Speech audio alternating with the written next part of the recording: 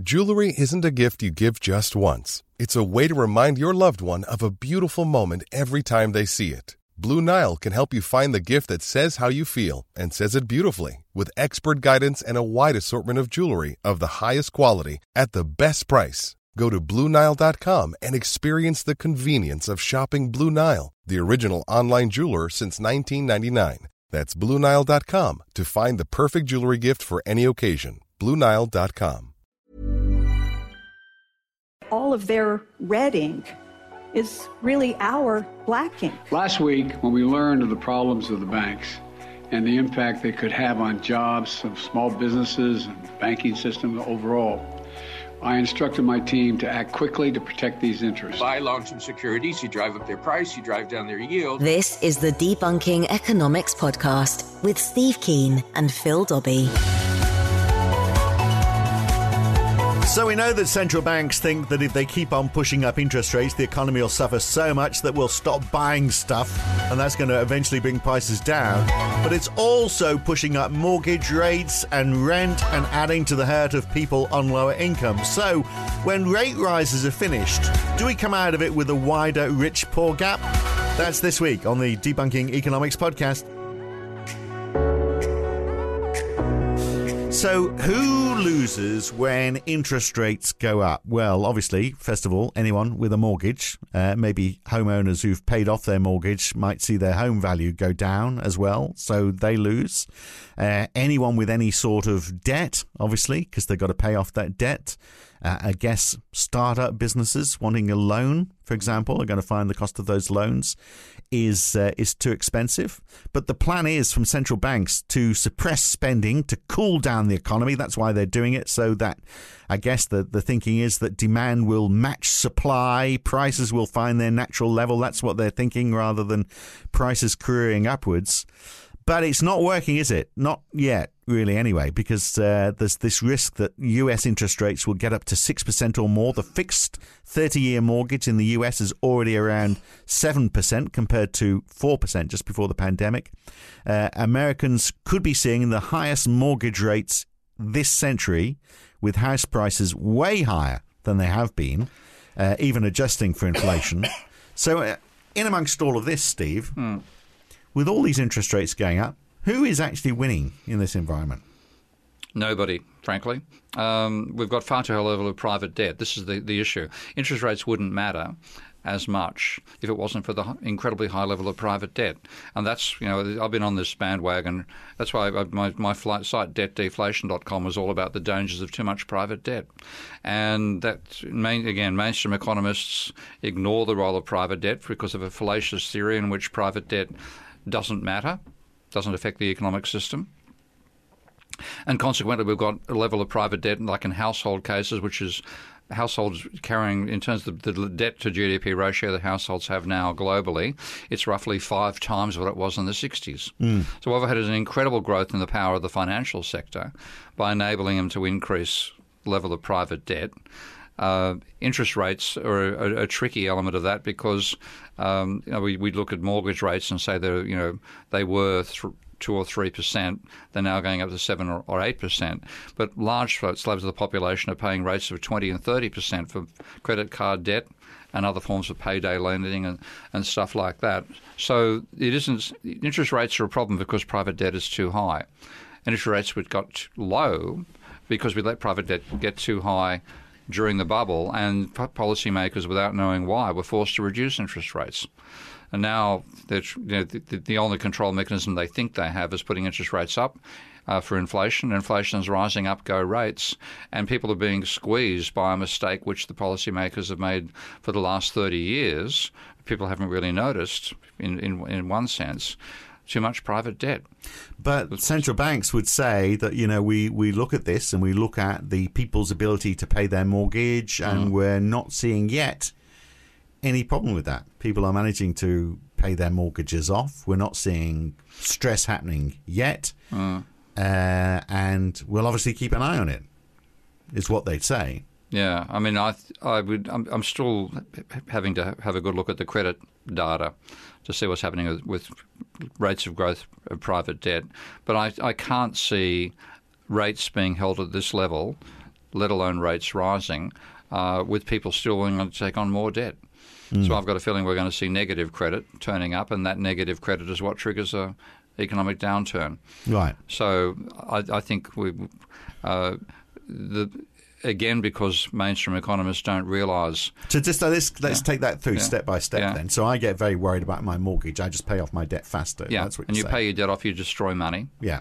And with less money in circulation, less economic activity, so the economy slows down. This is the debt deflation. Yeah, so there's less money. I've also got less disposable income because I'm paying off my debts faster, therefore I'm buying less stuff as well. So it's a double whammy. Yeah, you can't pay your debt down without consuming less. You know, so you and what we then have. But then the central banks would say, well, you beauty. That's exactly what we were trying to do. We were trying to get that demand down. The thing is, it has far more wham than they think, because like in their models, their mental model, lending is an interpersonal thing. So Phil lends to Steve, or Steve lends to Phil, and so let's say I get a loan from you. You can spend less, I can spend more. Yeah. Okay? And then I repay you back. You can spend more, I can spend less. So they see a balancing item. To quote that genius, the winner of the stupid prize in economics, Ben Bernanke, absent and plausibly large differences in marginal propensities to spend between groups, it was suggested pure redistribution should have no significant macroeconomic effects. Quote unquote, page 20, I think, of his essays on the Great Depression. Bullshit. Not acknowledging that banks create money. Okay. Yeah. So there's an overshoot effect, is what you're saying, isn't it? So because they misunderstand the mechanism, there's been an overshoot in private debt. Right. So I'm worried about rising interest rates. Therefore, I think, okay, I've got to pay off my debts faster. I spend less. Those debts are down. I'm wounded by the fact that interest rates have gone up so high. Yeah.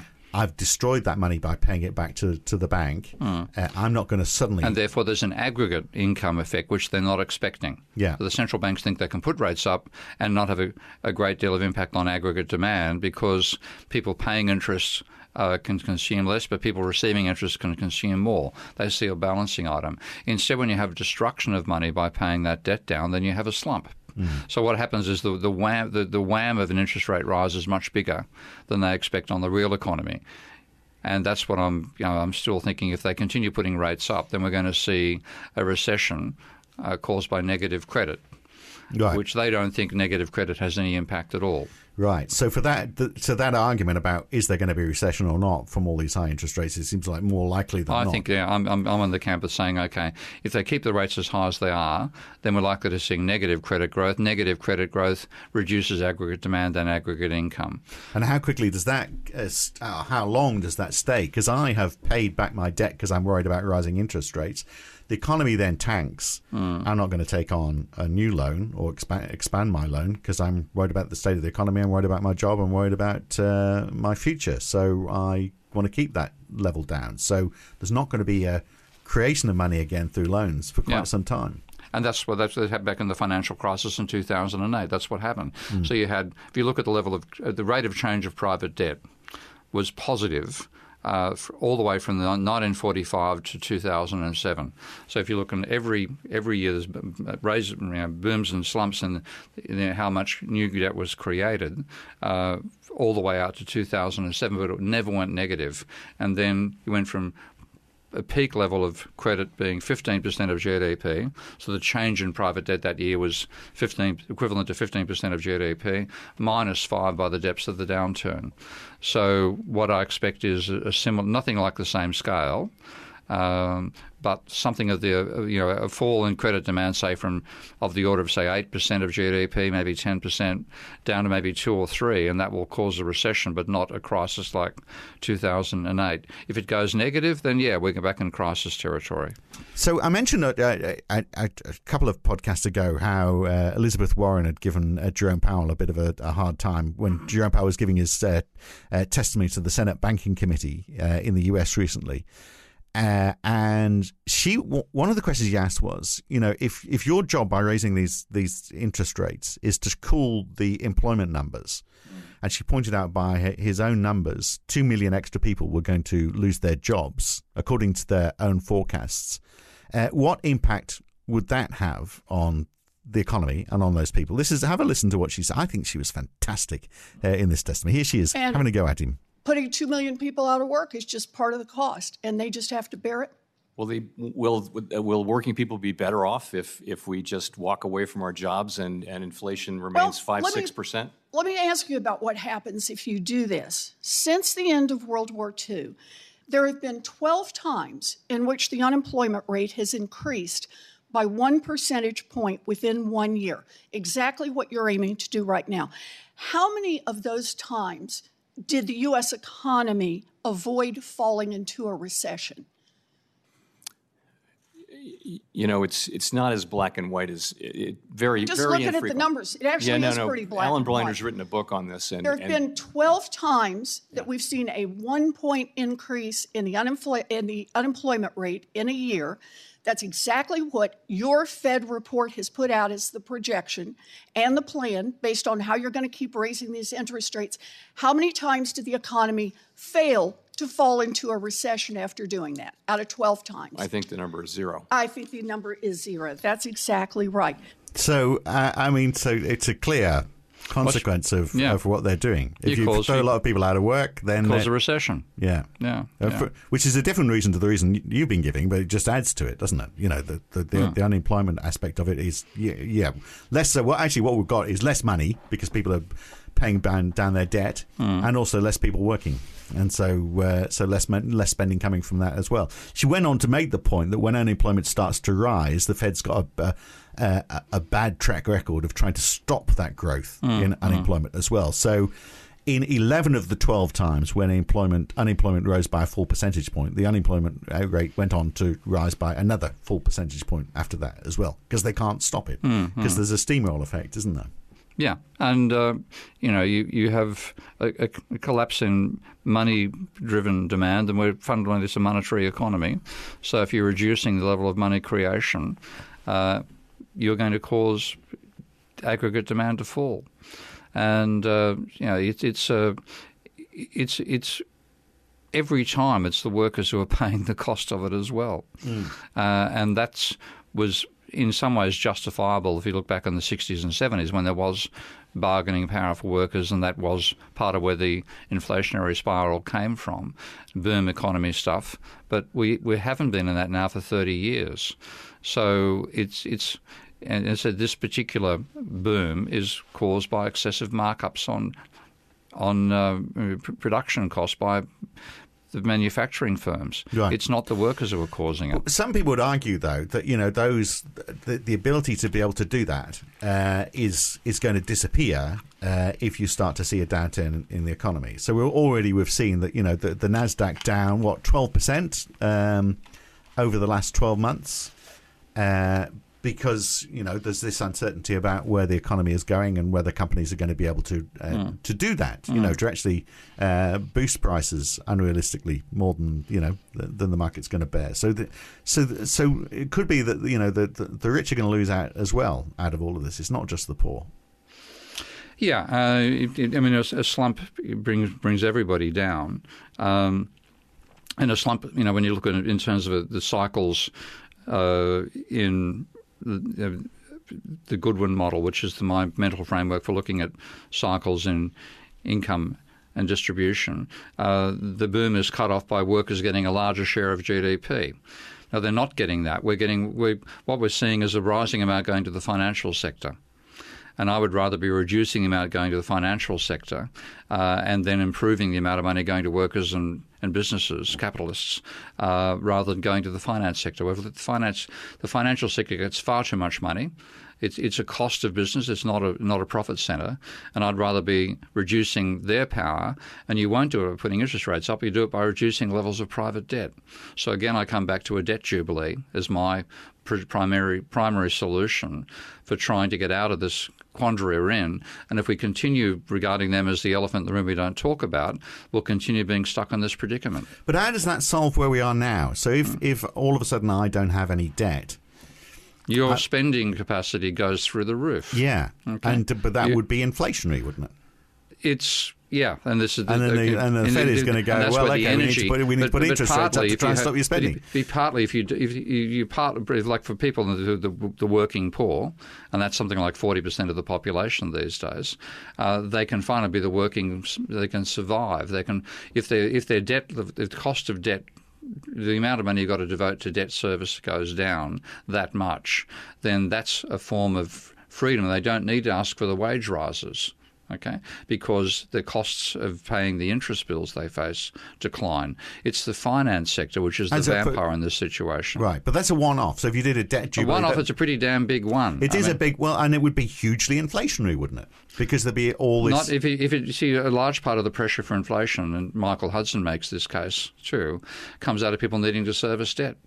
Okay, you can't afford not to get a wage rise. If you don't get the wage rise, you can't pay your mortgage. Right. Now, if you reduce the cost of the mortgage, you can live on the current wage. But we know it's not wages that are driving inflation, though, because the wage levels are... What you're worried about is the dynamics of people being squeezed, feeding through into wage rises and maintaining a spiral in inflation. If you take the finance sector out, you drop the cost of production dramatically. And again, Michael makes this case very well, says that one of the major reasons that the East was cheaper than the West for production was because rents and the cost of land was lower.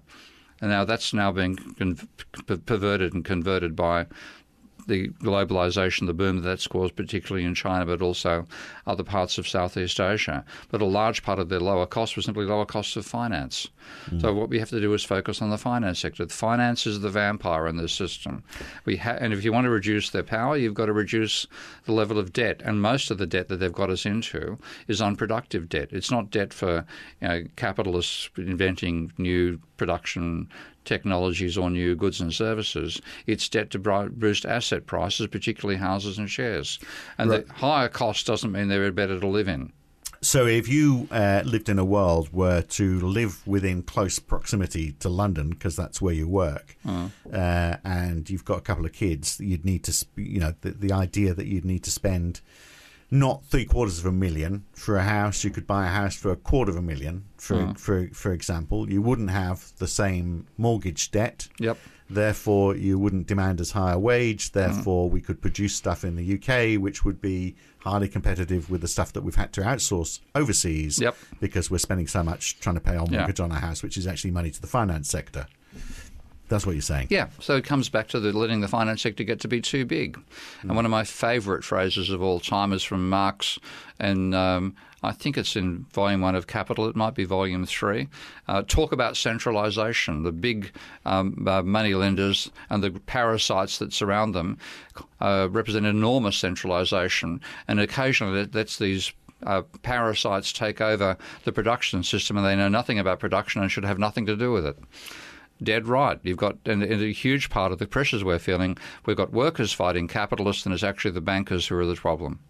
Right. Okay. When we come back, let's get back to that central question about who wins and who loses when interest rates go up. Yeah. And is it just the poor, or do the rich feel it as well? Maybe they do, but maybe not to the same extent. And is there a way of actually, balancing that out? And are interest rates the instrument, or if not, what do we use? We'll look at all of that when we come back on the Debunking Economics podcast. Back in a second. There's never been a faster or easier way to start your weight loss journey than with PlushCare. PlushCare accepts most insurance plans and gives you online access to board-certified physicians who can prescribe FDA-approved weight loss medications like Wegovy and Zepbound for those who qualify. Take charge of your health and speak with a board-certified physician about a weight loss plan that's right for you. Get started today at plushcare.com/weight-loss. That's plushcare.com/weight-loss. plushcare.com/weight-loss. Mom deserves the best, and there's no better place to shop for Mother's Day than Whole Foods Market. They're your destination for unbeatable savings, from premium gifts to show-stopping flowers and irresistible desserts. Start by saving 33% with Prime on all body care and candles. Then get a 15-stem bunch of tulips for just $9.99 each with Prime. Round out Mom's menu with festive rosé, irresistible berry chantilly cake, and more special treats. Come celebrate Mother's Day at Whole Foods Market. This is the Debunking Economics podcast with Steve Keen and Phil Dobbie. So, Steve, I read a study. I agreed. It's probably a bit of a. I looked at. You are the media guy. I saw exactly. I saw the cover of a study by Imperial College Business School, which looked at the impact of interest rates by looking at tax records of the entire Danish population. Obviously, you can get a lot of information in Denmark. Didn't realise this. They looked at 3 decades, 70 million individual observations from 1987 to 2014. They looked at salaries. They looked at share dividends. They looked at deposits, individual levels, stock values, house prices, spending, and put it all into a model, which I'm sure you'd find fault with. But anyway, it sounds reasonably complex. Their conclusion that if there's a 1% drop in interest rates, it boosted the incomes of those at the top earners, by 5% over 2 years, whilst the lowest earners saw just a 0.5% increase in their living standards. So that's dropping interest rates. Those in the middle saw an increase of 1.5% in their income.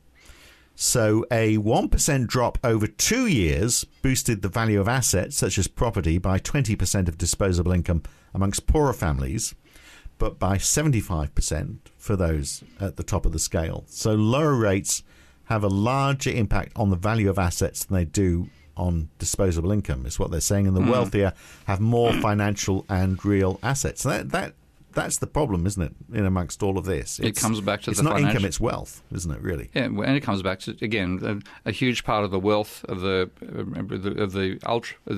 ultra wealthy in the banking sector comes the amount of debt they've been allowed to create.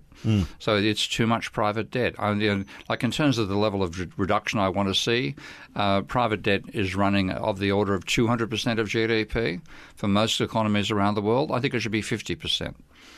So I'd like to use a mechanism that I have designed for a modern debt jubilee, to use the government's capacity to create money to cancel 75% of private debt. We should never let it grow in the first place. Now, if you did that, then that would drastically reduce the power of the financial sector and the wealth of the financial sector, and that would be overall a dramatic increase in equality. Okay, it would be it'd benefit certainly the middle class that's taken on a lot of that property debt, but also the working class. So, to me, it's not the interest rates that matter; it's the level of private debt. You've got to get that down. If we don't get it down, then interest rates, virtually anything you're going to do with interest rates, are going to benefit the wealthy, not the poor. So if interest rates keep on rising as they seem to be, as central banks seem to have their eyes closed as to whether it's working or not, although they could argue that, because obviously inflation comes down anyway, doesn't it? It can keep on rising, but the speed might slow down, but it's still rising. But the moment the speed slows down, people seem to think that the situation is improving. But it's not. Prices are still increasing. They're just not increasing at the same rate as they were before. So 9% inflation seems like a good thing because it's not 10.5%. It's still 9% going up on top of the 10.5% it went up last year. And then it matters whether your incomes are going up as fast, and that becomes back to the income distribution issue again. Yeah. Like one of the most remarkable things that I found in building my model of Minsky's financial instability hypothesis was that the impact of rising debt didn't reduce the income of the capitalists, it reduced the income of the workers. And this is a classic case of what's called a complex system. So you try to work out what's the logic of this. So what I did, it's just simply a straight mathematical model. I had the banks creating money, which was then used by capitalists to invest, and then workers getting wages depending upon the level of employment. And workers did no borrowing in the model whatsoever. So my expectation was that a rising level of bank income with rising level of debt would mean a fall amount of capitalist income. In fact, that's not what happened at all. The capitalist income tended to fluctuate around a median level. The rising, this is in the mathematical model, the rising level of bankers' income was matched by a falling level of workers' income. Now, the logic of that, and it took me quite a while, there was a surprise to see it. I wasn't expecting it. It's what they call an emergent property in a complex systems model. And I finally worked out what's going on. And that is, in fact, you can find the same logic in Marx. He said, if you live in a capitalist economy, it's driven by investment. Okay, investment is motivated by the level of profit.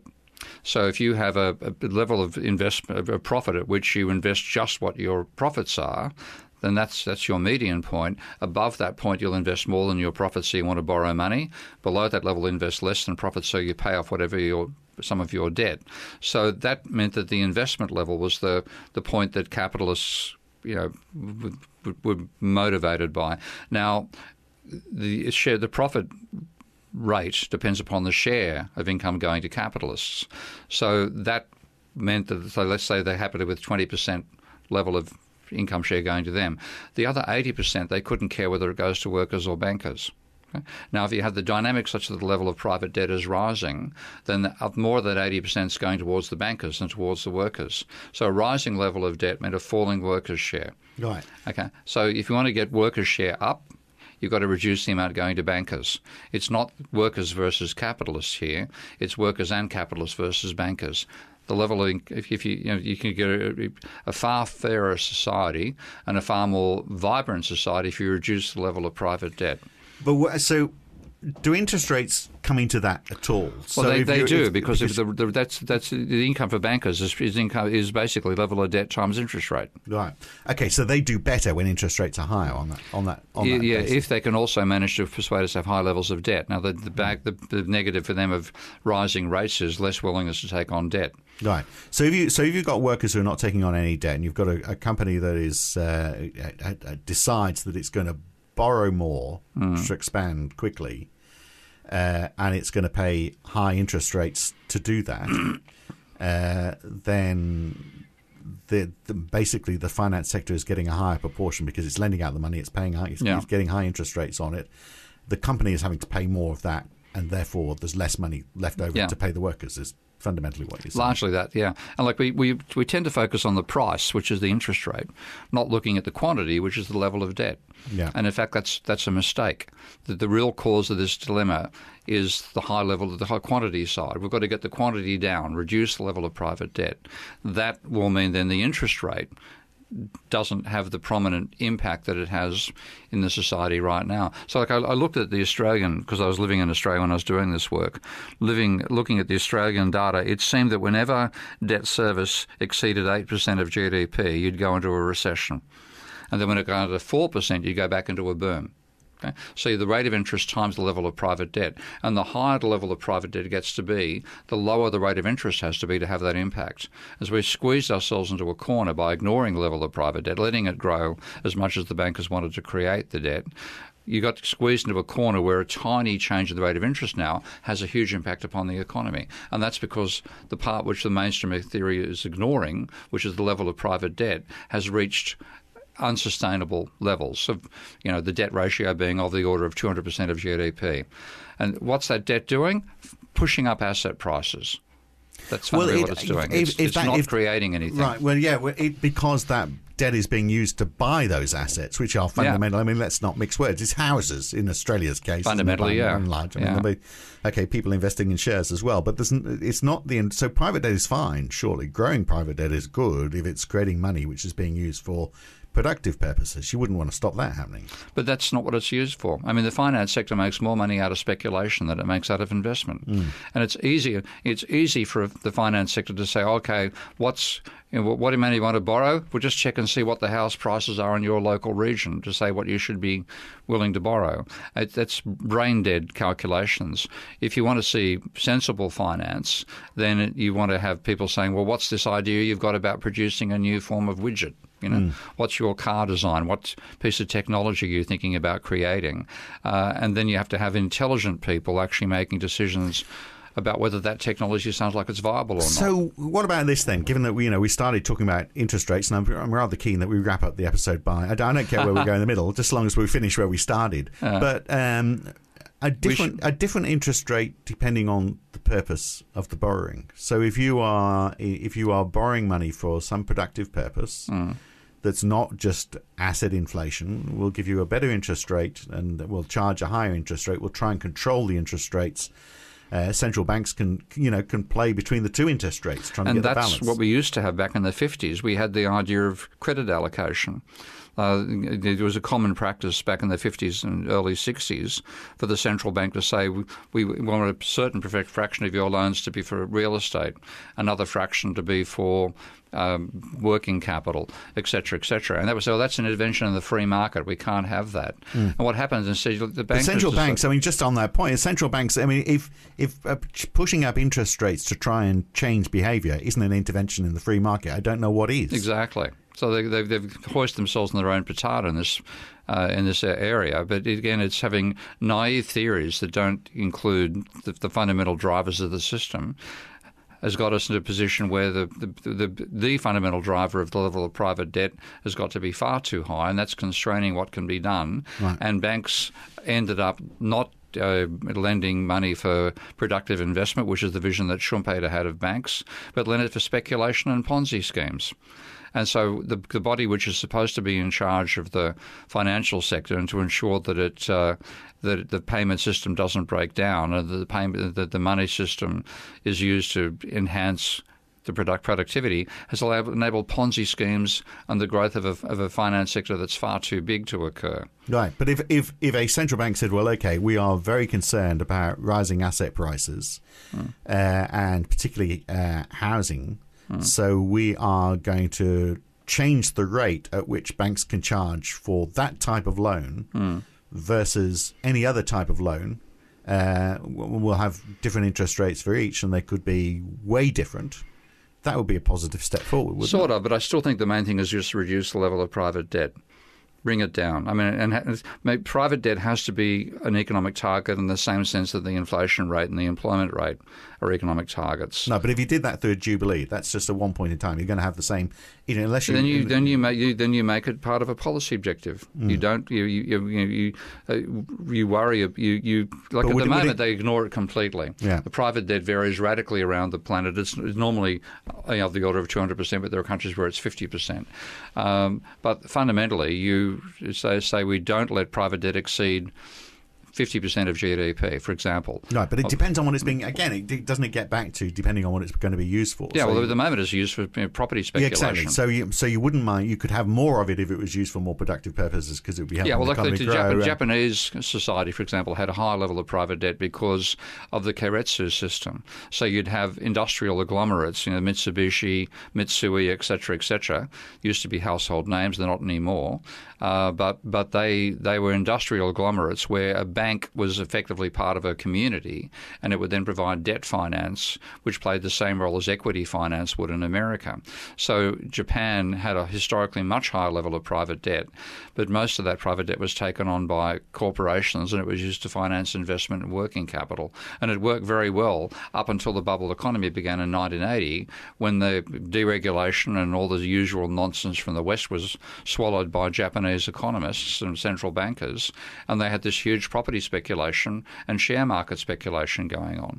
So it's when you let the finance sector fund asset price speculation, it then takes over the economy and cripples it. So we know that those people who've invested heavily in shares are getting hurt by high interest rates. What we don't like is the fact that those high interest rates are also hurting those people at the bottom end of the scale. Yeah. Which is why, I'm talking about the different, some form of differential rate where you could say, well, okay, we need to stop this speculation because it's hurting the economy and it's soaking up too much money going into the finance sector. Let's push up rates way high there without it hurting the rest of the economy. Surely there's got to be a way that central banks can have a more nuanced role rather than this blunt stick where it's the same interest rate for everybody. Then what you would be stuck with is the potential for people reducing their debt levels as the only way they can, which is by spending less, and you get caught in the debt deflationary trap again. So I would rather do it by government policy and say, let's create the money to cancel the private debt, reduce the private debt back down below the danger level. Because you're saying, how can we manage to keep the economy surviving at an unsustainable level of private debt? I'm sorry, I want to get the debt level down. Well, no, I mean, you could do what you're saying. I'm just saying, well, once you've done that, how do you make sure it doesn't go back there? Well, then, I mean, I would put the controls, and this is what when I suggested the idea of a debt jubilee, I also suggested limits on the capacity of banks to create money for speculation. So I'd limit the amount of money that can be borrowed to buy a house to some multiple of the income earning capacity of the house. Make it no more than, say, like my factor is usually, say, 10 times. So consequently, you could never get mortgages at the level they are now compared to people's incomes because people are borrowing money on the belief the house price is going to continue rising, which is an absolute description of a Ponzi scheme. So based it instead on rental income or actual imputed rental income, you wouldn't get the out of control levels of private debt for housing, and people wouldn't be seeing housing as an asset. They'd be seeing it as a place to live, which is what we should be doing. All right, finishing off where we started with interest rates. Yeah. So where are we going to end up, given that it is hurting lower income households and anyone with a mortgage that's finding that they're going to have to sell their house perhaps because they can't afford to realise their mortgage payments anymore. How far are they going to go? How do central banks get out of this? How do they come back and go, oh, actually, we might have made a mistake there. It looks like the economies are tanking, and it hasn't been. Fixed. It could be the. I mean, I'm no fan of the cryptocurrency mob, as you know, but yeah, it could be a time to have a lot of fun watching the dilemmas that central banks have got themselves into by first of all ignoring private debt, and then in ignoring asset speculation and actually enhancing asset prices. They've got themselves in a hell of a tight corner. And if they have a tanking economy while inflation is still high, they're going to face a two-way choice. Do we drop the interest rates and fear that inflation is going to rise? I think they'll be wrong on that front. But that's what they might find themselves being caught in a theoretical quandary, which will have practical impacts upon the rest of us. And some soul searching for them. So if they did, soul, they've got souls, have they? Well, they don't. I said they're saying. I didn't say they were going to find it. They might be looking for it. So if maybe they're going to buy one at Kmart. So if they stop pushing interest rates up, it's going to make no difference to inflation whatsoever. That's your read on. It's got no relation to it. It's two separate factors. Inflation, and this is one I think Blair's work is extremely useful. Inflation pushes interest rates. Inflation controls the interest rate, not vice versa. So it's not a control mechanism for prices. You can cause a crash, which is what Volcker caused when he put rates up that high. He caused a recession, and you crush the power of workers to ask for wage demands, and you crush the power of which is what they're trying to do. Energy producers to get high prices for energy as well. But like that last one, you can only crush it so high. If it's actually costing a large amount of money to get net energy out, then energy prices are going to rise no matter what. And that's why I think we're going to be stuck with inflation. Right, on that happy note here we go again. Why do people tune in to be miserable? I'm not sure. I'm sure it's your dulcet tones. We'll be seeing the numbers where you can hear my voice anywhere you want, not just here. But yeah, okay, there we are. We're going to see those numbers drift down, Steve. You got to. That's all my fault. Yeah, but the one thing is deflating is our audience. Exactly. Yeah. All right. As the level of interest from the listeners. Oh dear, falls. My God. Yeah. Okay, we're dying on a pun, people. Yeah. I've got to get out of here. All right. Cool. Catch you next week. Bye. The Debunking Economics Podcast.